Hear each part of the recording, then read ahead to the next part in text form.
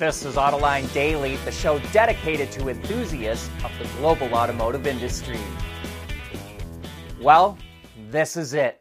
Today is D-Day for the contract negotiations with the UAW.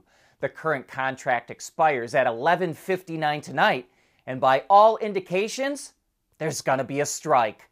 Last night, UAW President Shawn Fain laid out the union's strike strategy, and here's what he said. We will not strike all of our facilities at once.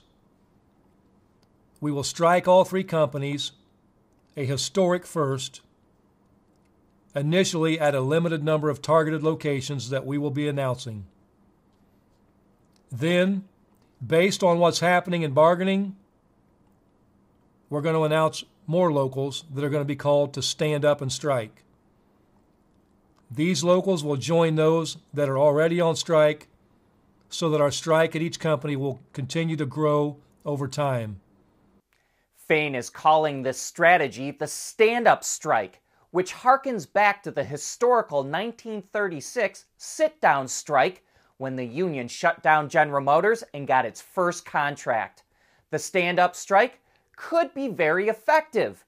Striking at key component plants like stamping and powertrain plants that ship to multiple assembly plants will quickly cripple production, and the people at the plants which are not on strike will get 80% of their take-home pay, which will help the union preserve its strike fund. Meanwhile, the Ford Motor Company is fuming.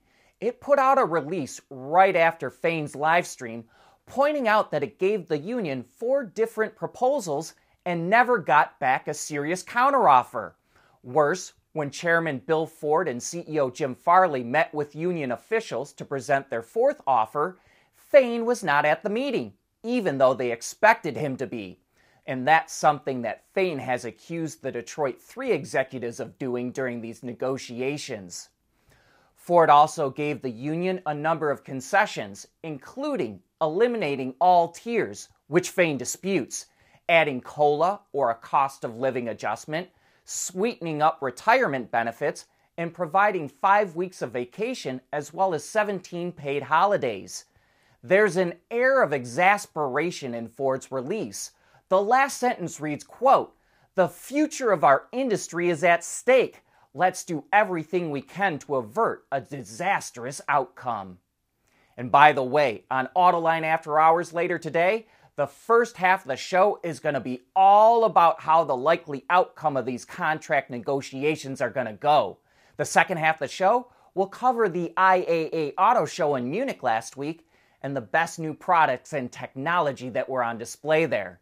So, join John and Gary when the show goes live at 3 p.m. Eastern Time. Okay, back to the news. And while the UAW is fighting to save the jobs of its members, Tesla is pioneering a process that will eliminate more line workers. It's developing a way to cast not only the front and rear sections of a car like it does now, but also the middle section and do it all in one piece. Instead of using metal molds as prototypes, which are really expensive and held back the testing of massive castings like this, it's using 3D printing. Thin layers of sand are topped with a binder over and over again to build up the mold, which also allows for the addition of hollow sections and internal structures. Doing it this way is 97% less expensive than making metal molds and makes testing for such big castings possible. Validation also takes 2 to 3 months instead of 6 months to a year, and then the final production mold can be made out of metal.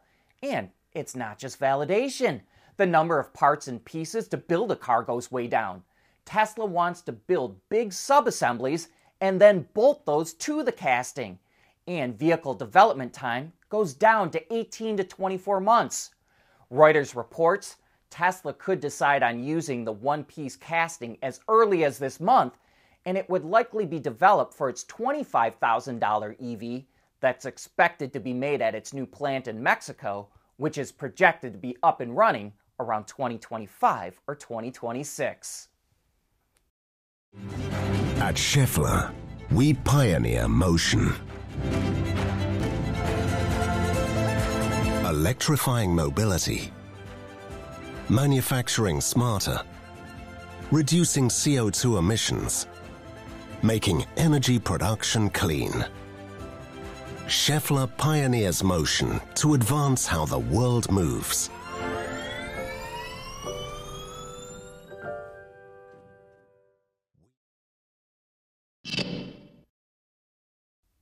Yesterday, the EU said it was launching an investigation into Chinese EVs to see if state subsidies are helping Chinese automakers keep prices low, and if it determines these subsidies are negatively impacting the EU auto industry, it could impose tariffs.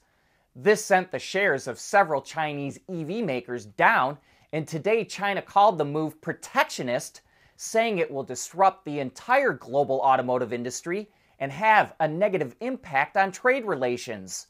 In other words, if the EU slaps tariffs on Chinese cars, we fully expect to see some sort of retaliation in China on European cars. EVs hit a milestone in the US. For the first time ever, BEV registrations topped 100,000 units in a month. Automotive News estimates that nearly 110,000 electrics were registered in July, and for the full year, about 656,000 EVs have been sold, an increase of 67% compared to last year. Not surprisingly, Tesla is the #1 brand with a nearly 60% share of the total EV market in the US. We've got a few new reveals from the Detroit Auto Show to talk about. GMC unveiled the new Acadia, which gets a styling update both inside and out. It's 10.6 inches longer and 3.2 inches taller than the outgoing model. Thanks to the larger size, interior space is up. There's now 80% more cargo room behind the third row seats and 36% more behind the second row. All trims are powered by a 2.5-liter turbo engine that's mated to an 8-speed automatic, and all-wheel drive is available. GM's Super Cruise hands-free driving system is also now available.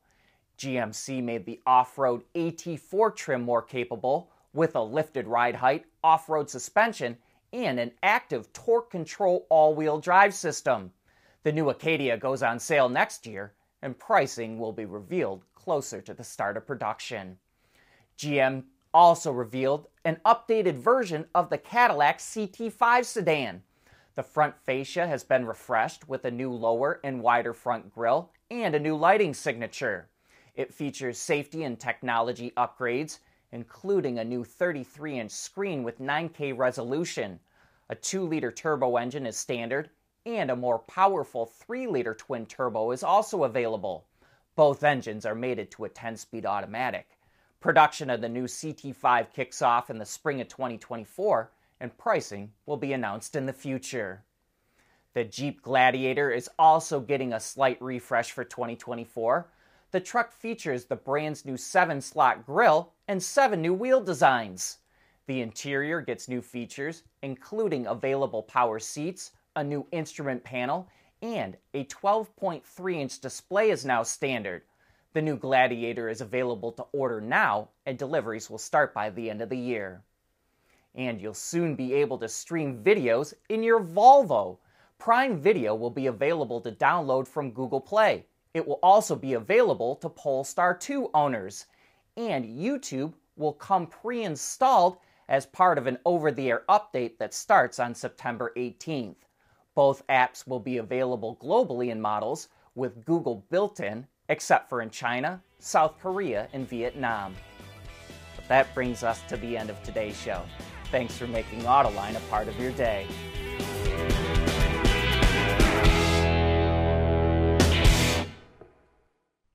Autoline Daily is brought to you by Bridgestone, solutions for your journey. Intrepid Control Systems, over-the-air engineering, boost your game.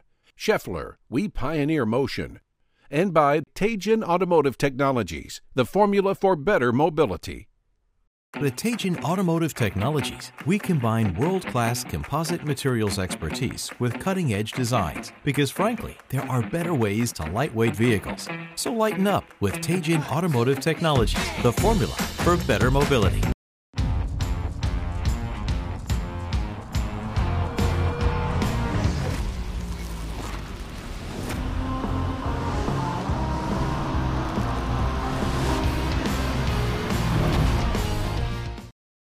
We want to know what drives your testing. OTA, connected car, diagnostics, remote testing. Intrepid Control Systems is here to help you work from anywhere. Intrepid Control Systems, driven by your data.